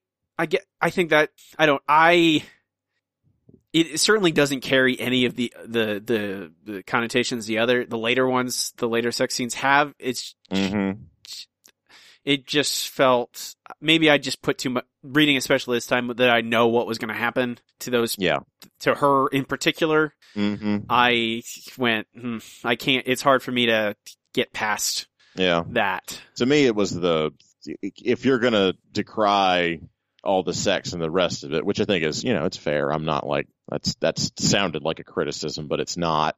But I think that it is different, potentially by design. No, I mean, everything is kind of gross and dirty in this comic book. Mm-hmm. No, it definitely is. And I remember not liking the drawing and lettering in this, originally when I was younger. Yeah. When I was younger reading through it, I did not care for it, but I think like it's an interesting world that this is. And it does feel kind of like the art that it's referencing a little bit. It feels like the plate illustrations and the cross hatching and all that, except grubbier. Yeah. It is wildly inconsistent.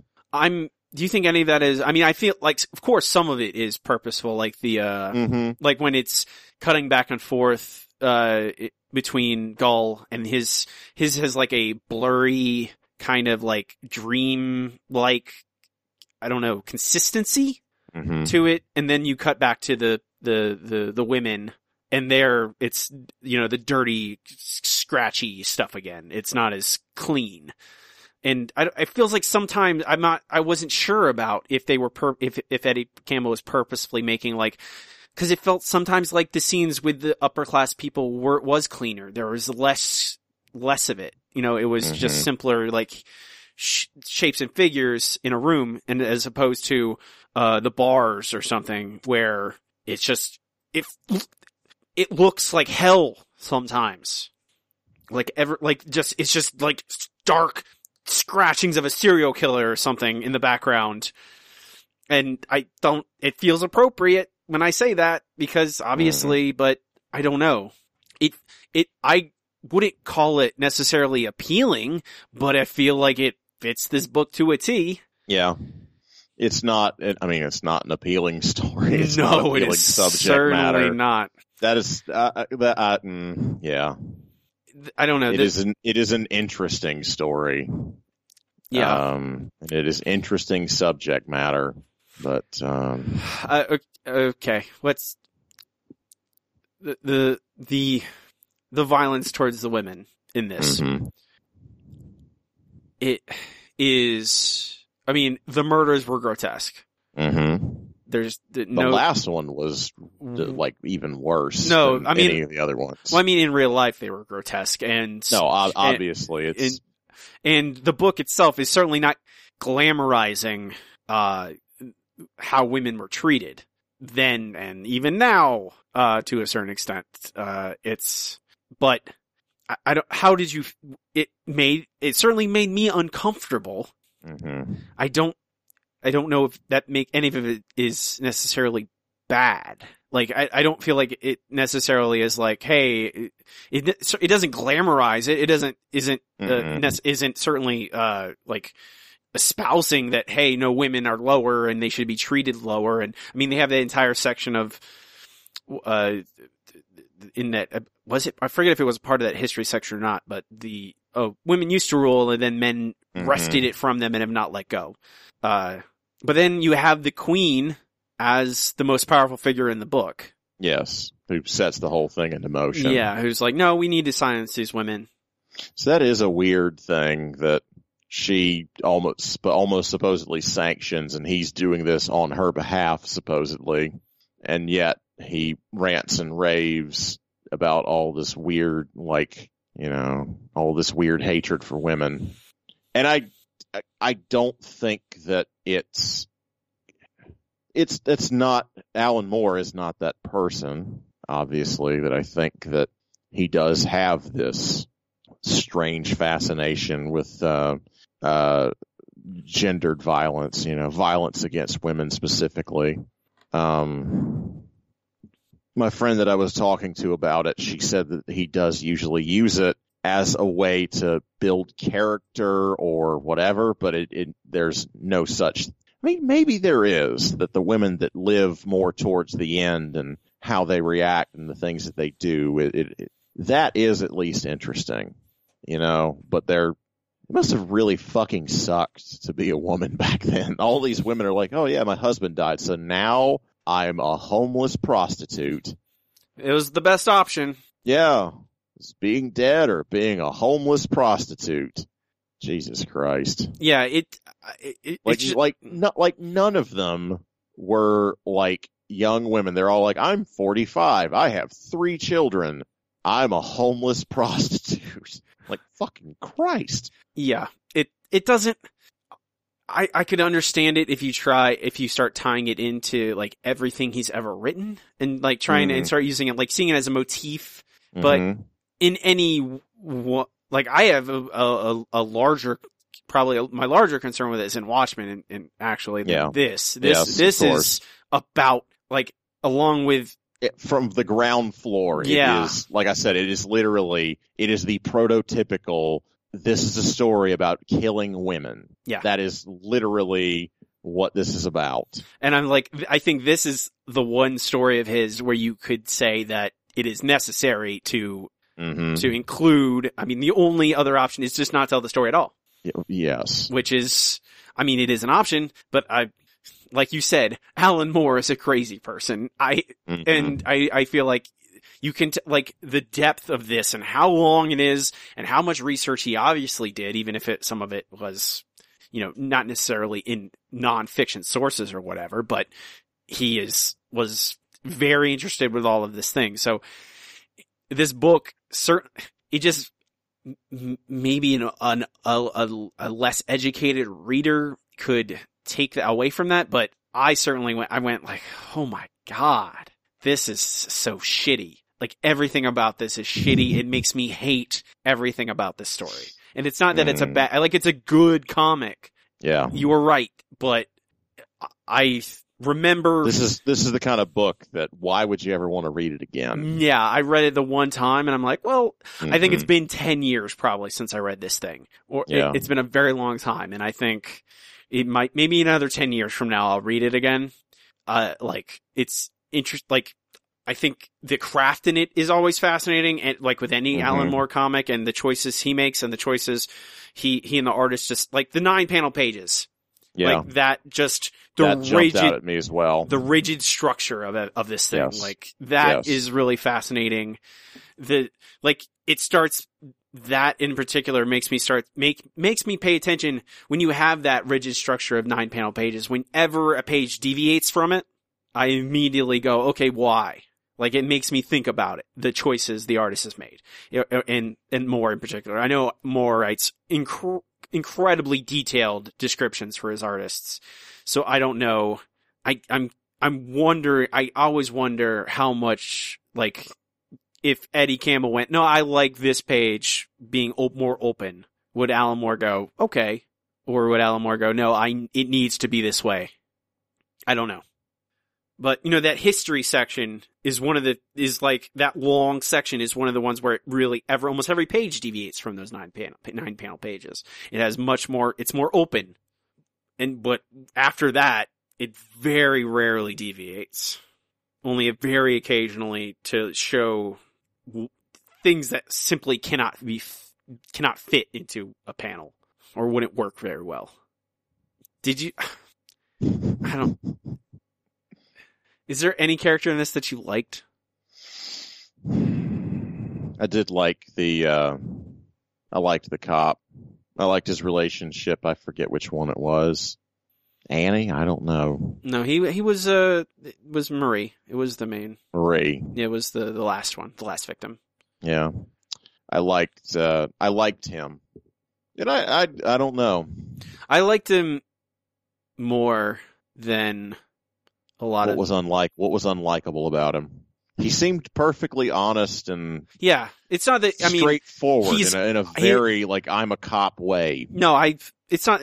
I don't know. It's a lot of it is the atmosphere that I can't help but kind of, after a while, I just want something good to happen for anyone, and nothing ever does for the most part. At the end of the day, he stays quiet. He takes his pension, and he doesn't reveal anything. I think, I don't know, all the characters are, they're generally pretty, I don't think most of the characters just don't get enough time for you to really get much of them, like who they really are. It's interesting that you say that, considering there's 9,000 pages in this book. I know there are, but there's a lot of characters. And I guess it's so immersed in the lifestyles of these people. And they're all like all the women, all the prostitutes, they are all like, we need to survive for tomorrow. Mm-hmm. They're not, none of them are going like, oh, I think that one time, my favorite part of this whole thing is those moments with the cop and Marie when they're in the bar. Yeah. Yeah. When they're just talking and like being friendly. But I mean, those are kind of moments of peace for both of those characters in otherwise completely chaotic lives at the time, especially. What do you make of the time travel stuff? I think I'd be disappointed in Alan Moore if he didn't put it in there. That's so something he would do. Yeah, I'm gonna here is a direct quote from Alan Moore. The Ripper murders happening when they did and where they did were almost like an apocalyptic summary of that entire Victorian age. They prefigure a lot of the horrors of the 20th century. Let me read you this. Oh no. From Hell was partly inspired, and this is so weird, by the title of Douglas Adams' novel, Dirk Gently's Holistic Detective Agency, in that it explores the notion that to solve a crime holistically, one would need to solve the entire society in which it occurred.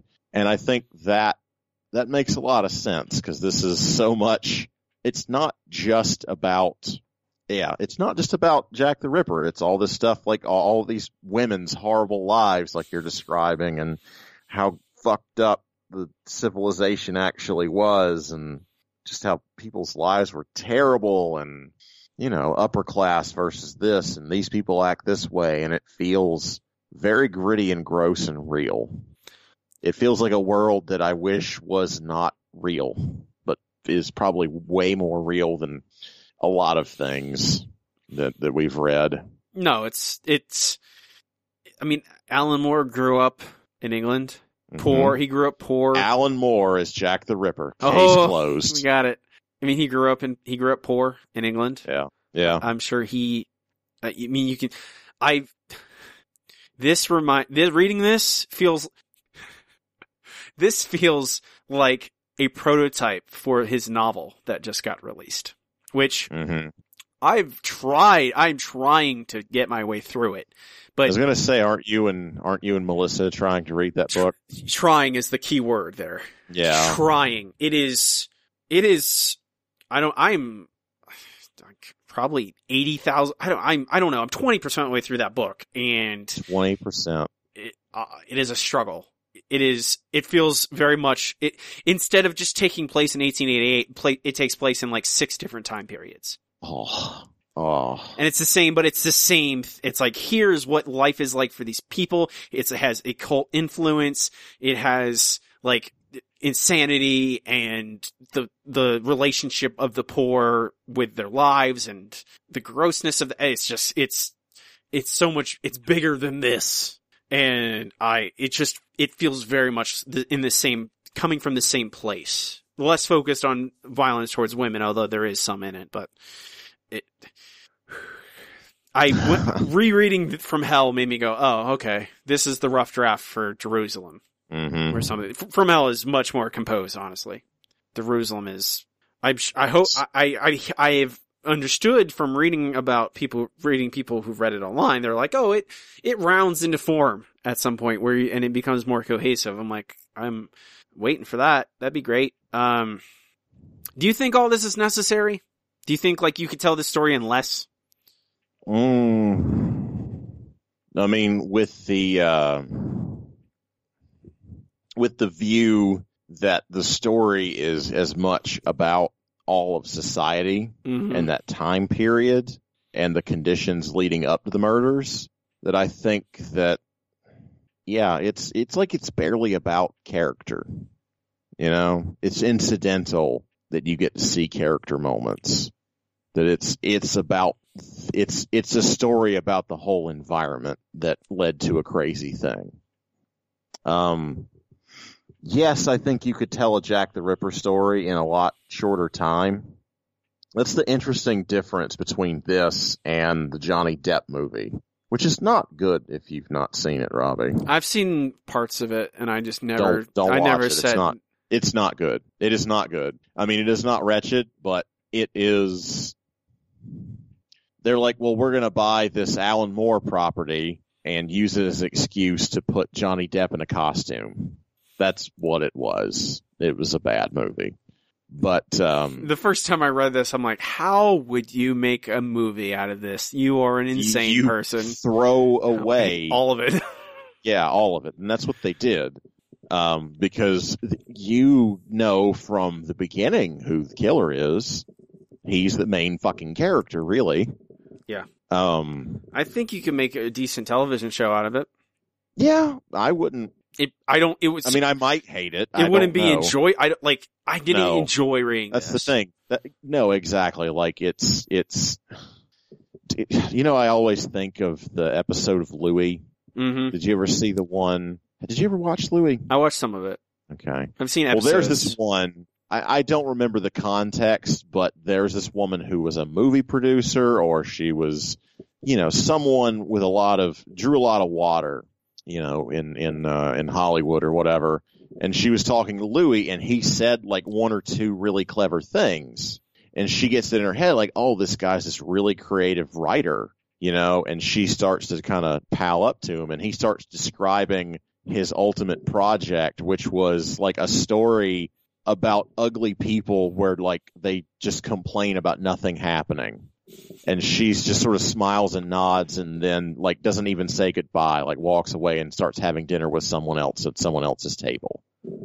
That's what that project is what From Hell is.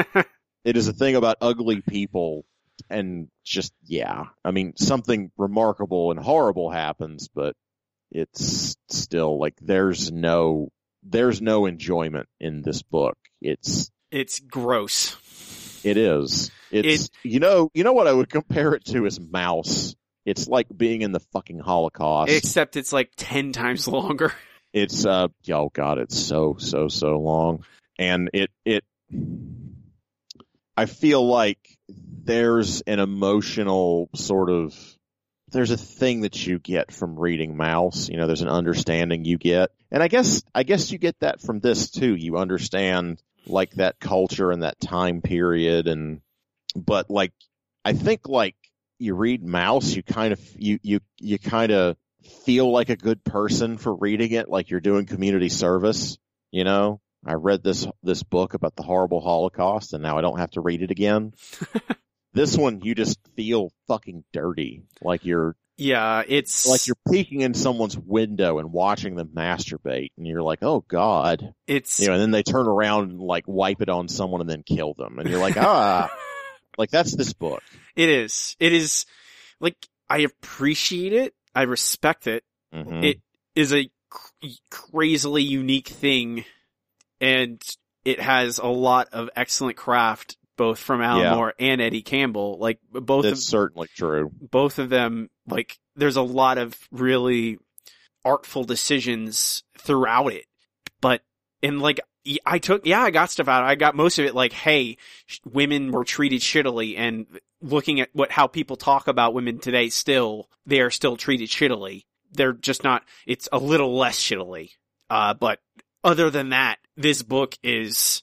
It is hell. Like they say it is from hell. Like that is a good title because it feels like you are you're reading through a nightmare.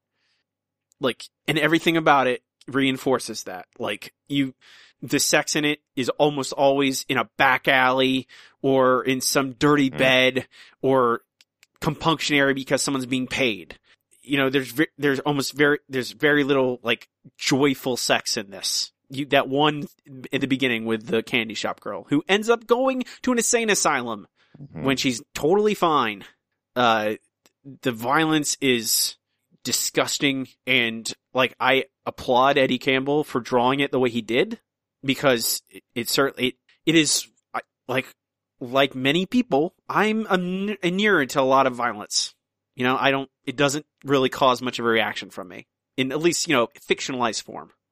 I play video games where people are shot in the face, and it does not bother me.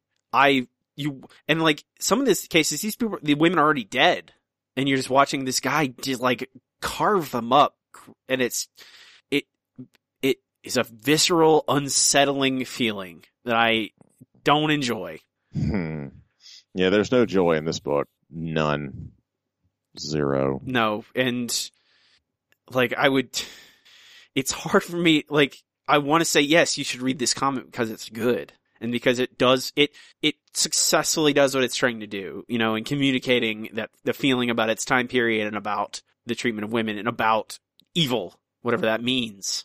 But it is also thoroughly, it is what The Walking Dead was becoming by the time we were getting towards the end of that, when we did all those comics all in a row, where it's just, I don't enjoy being in a place where everything is bad all the time. Mm-hmm. And I can't, it's not pleasurable to read it. And it doesn't matter how much it says or doesn't say or how artful it was. It's just a dark, awful story. Would you let us leave this place? Would you hand this to someone and say, hey, you should read this? This is it. Maybe if I didn't like them. I think like I would,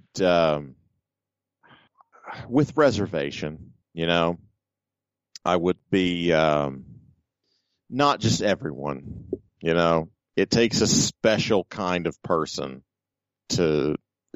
I think I would, if someone was like, I don't like superhero comics, I would give them this and then give them a good superhero comic and be like, which one's right? Which one? The hell with you. Which one feels better? Yeah, I know. Hey, All-Star Superman. Hey, Superman is a good guy there, isn't he? Mm-hmm. Yep, he doesn't cut anyone's tits off and then shit in their brain or whatever the hell happens in this crazy book. Jesus.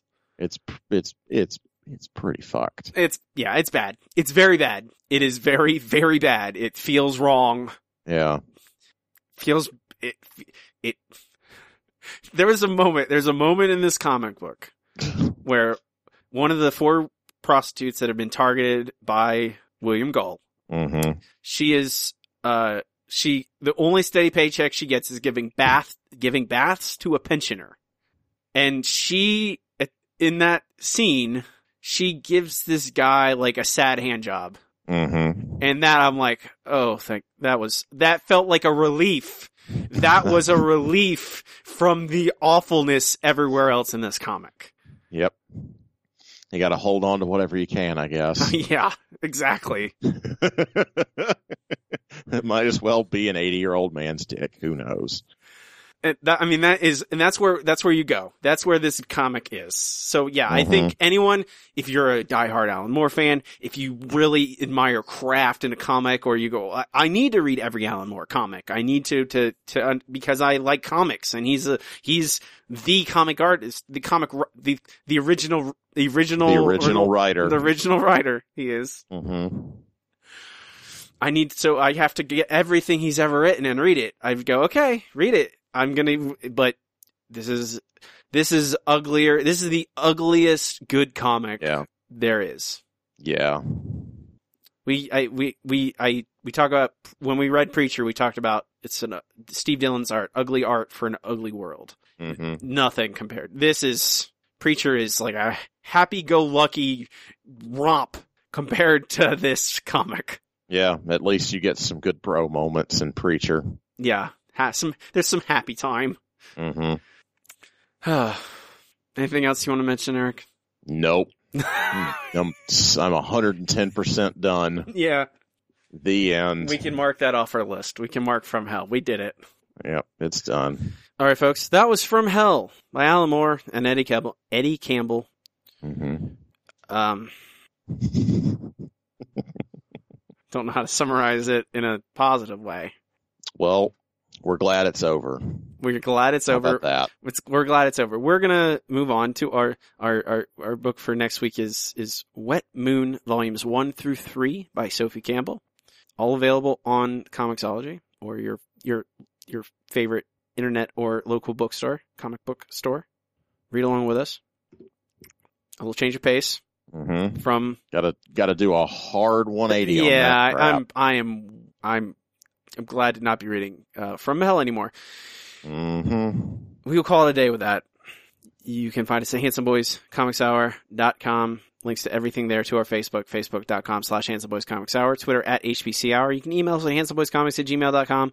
Reach out to us at any of those places, like and follow and all those good social media words. Also, if you like the show, if you're a fan, give us a good review on iTunes or whatever podcast service you use. Give us 5 stars, subscribe, all those good things. It helps new people find the show, and obviously word of mouth recommendations are also greatly appreciated. You can find me on Twitter at MixMasterCerial. That's MixMasterCereal. Eric, where can they find you and your things online? What a super good question. You can see my portfolio by going to freewillunlimited.com. And you can see most of the things I get up to online by going to ericzgoodnight.com. That includes my Instagram, where I'm known as Easy Goodnight, and my Twitter, where I'm at Mr. Bad Example, spelled Mr. Bad Example. That, folks, we will call it a day. Have a good one. Rock and roll.